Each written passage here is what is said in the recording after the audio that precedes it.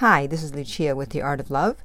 I'm a dating and relationship expert specializing in helping you get your ex back. And welcome back, No Contact Army. Have you been a good little soldier and stayed in no contact, or a bad little soldier and broken no contact? Well, if you did, then this video is for you, because I'm going to talk about the number one reason why you must stay in no contact. And if you too would like to join the No Contact Army, it's very easy. All you have to do is hit the subscribe button. And if you would like to read the No Contact Army manual, go to nocontactsecrets.com, where you can download 2 free chapters before purchasing the book. So I have an email here from a woman. She originally left a comment, a very long comment, under a video, and I found it very interesting. So we contacted her to get more information. She broke no contact. So I'm going to show you what happened, what happens, and the number one reason why you absolutely must stay in no contact.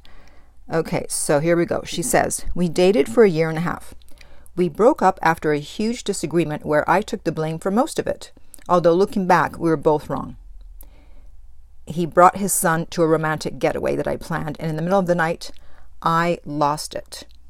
I woke him up and asked him to leave. Well, it is rather odd that someone would bring their son to a romantic getaway. Anyway, he took that as me breaking up with him, saying I had agreed to his son coming, which is true, but I was hoping he would use common sense and leave the son with the mother. Okay, so this is where you went wrong.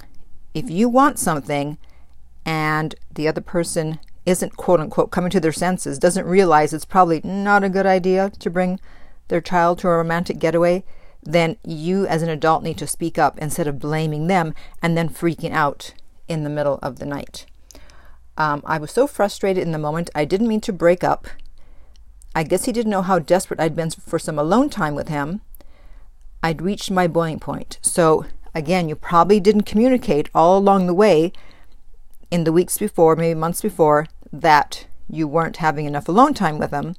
You were just putting up with it, and then that's what happens. Yes, your unexpressed feelings turn into blowing up.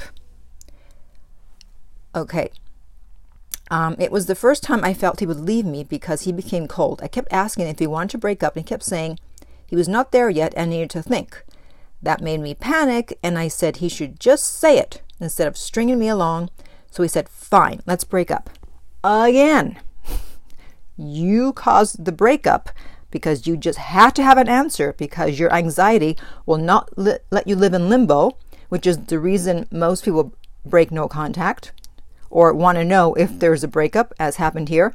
Because if you have an anxious attachment style, uncertainty drives you crazy. That's what causes your anxiety.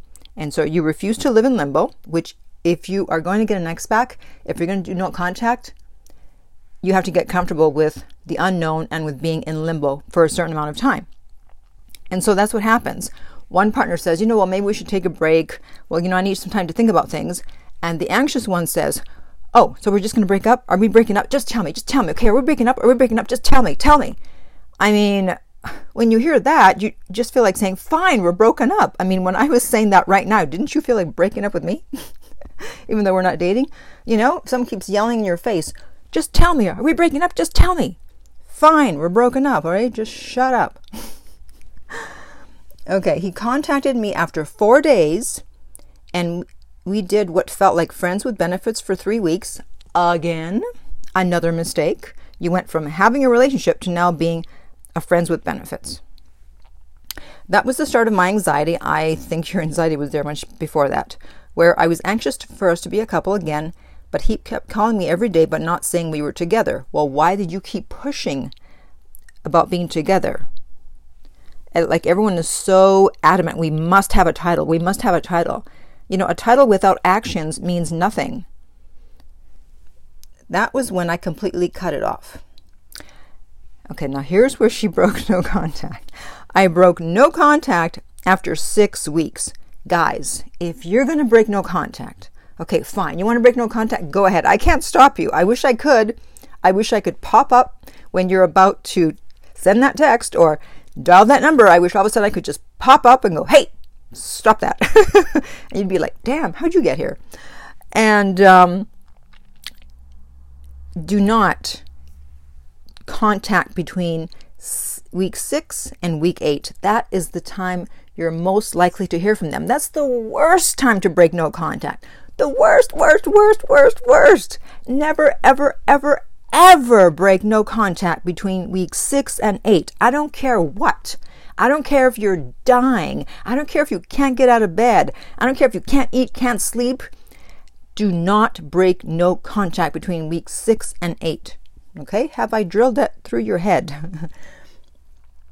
Anyways, so she says he immediately asked to get back together in a committed relationship, but wanted to take things slow. I asked if he was ever going to call. Now listen to this. He said he had been miserable without me, could barely focus on work, but was stubborn about calling and felt that I would have made him make certain compromises if he called. So basically, he was doing no contact to increase his power dynamic. I was very anxious about the fact that I broke no contact, and worried I had shifted the power dynamic.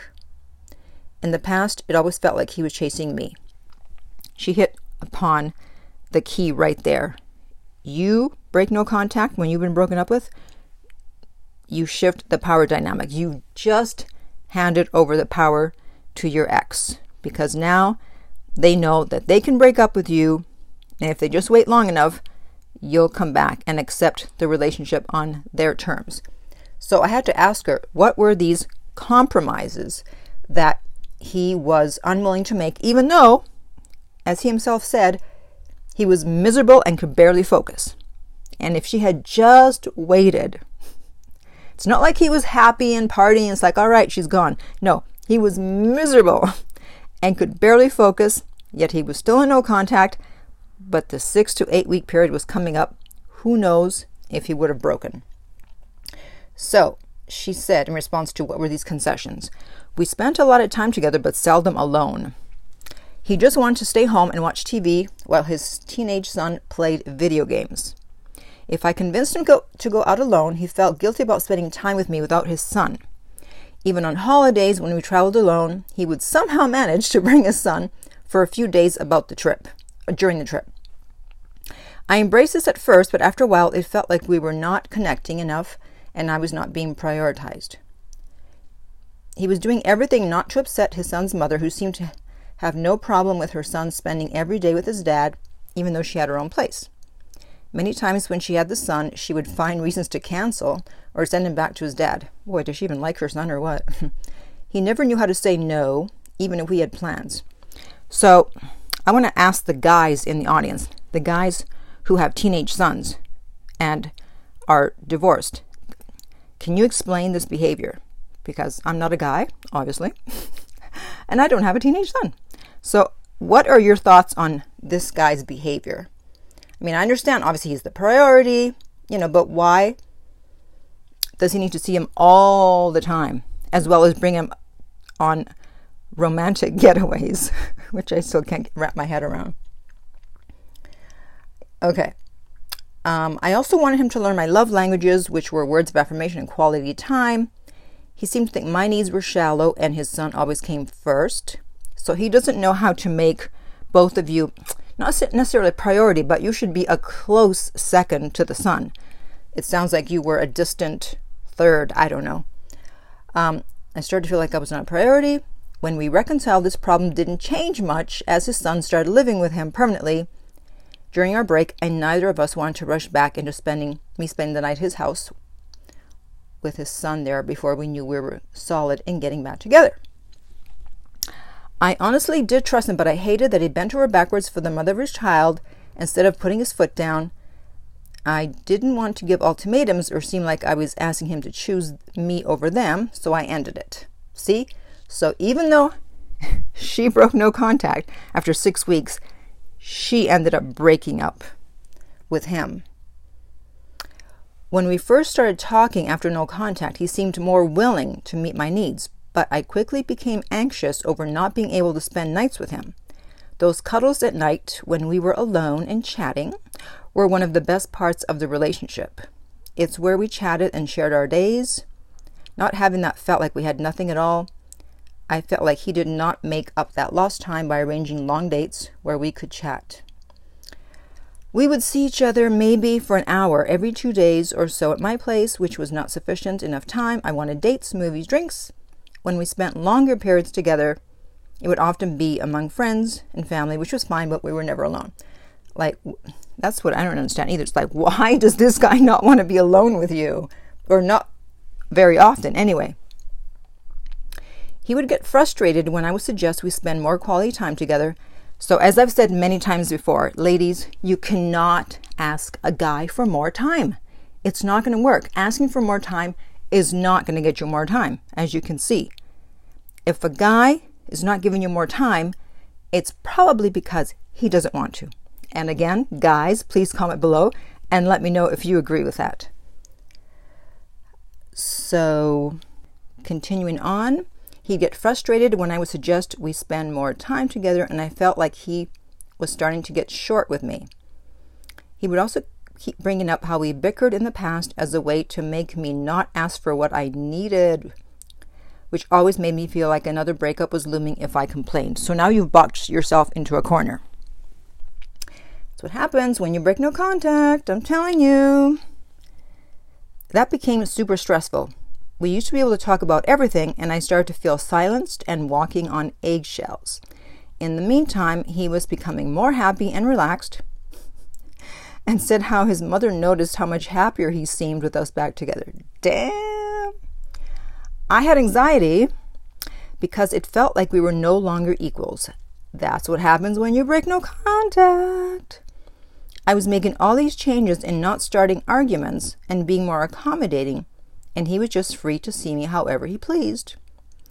I think if I had waited for him to contact me after the breakup, he would have been more humble and willing to see things from my side. I totally agree. Me calling him seemed to make him think it was an opportunity to make me do things his way. He was not quite the same. He seemed angry about the past. He was still slow to compromise in the tiniest things. He seemed selfish and only concerned about his needs. I broke up with him because I could not shake my anxiety. I figured if he cared and was ready to let go of past resentments, he would call me. He hasn't in 3 weeks. Last thing he said when I told him we should end things was that we like each other, but we need to work on communication. I didn't want to entertain that conversation at the time because I was frustrated at how dismissive he'd been of my feelings in the last 6 weeks and how he'd been blaming me for everything.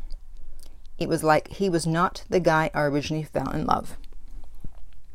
And finally, in conclusion, she says, don't expect the same relationship dynamic. She's referring to if you break no contact.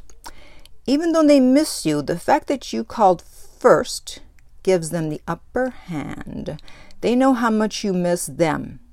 Interestingly, he seemed like he was at the final hour ready to work on the relationship just when I had enough. It was too late for both of us. My trust in him was shattered, and my anxiety of feeling like he did not love me anymore was overwhelming. I've always had a secure attachment style. I beg to differ. I beg to differ. But something about this particular relationship destroyed me. In this case, we both made mistakes. I was too anxious and he was too cocky. So, I think she said it all there. There's really not much more for me to say. The number one reason you must stay in no contact, the number one reason you do not want to break it, is because you hand over the power. And now they have the upper hand, and as she says, they can become cocky because after all, they kicked you out of their life, and you came back like a dog with their tail between their legs. So now you're saying that you are willing to accept the relationship on their terms, and whatever terms you wanted are no longer valid because you were willing to come back to them after they broke up with you instead of making them contact you. Okay, so hopefully I've convinced you to not break no contact, okay? So comment below if you have broken no contact. What was the result? I would like to know. I'm sure everyone else would too. If you would like my help to get your ex back or to stay in no contact and have a better chance to get your ex back, then contact me at theartoflove.net. The direct link is below and we'll send you the rates. If this video has been helpful, remember to like, subscribe, and share. If you're listening on iTunes, I would appreciate if you would rate and review the podcast. And finally, remember that love inspires, empowers, uplifts, and enlightens.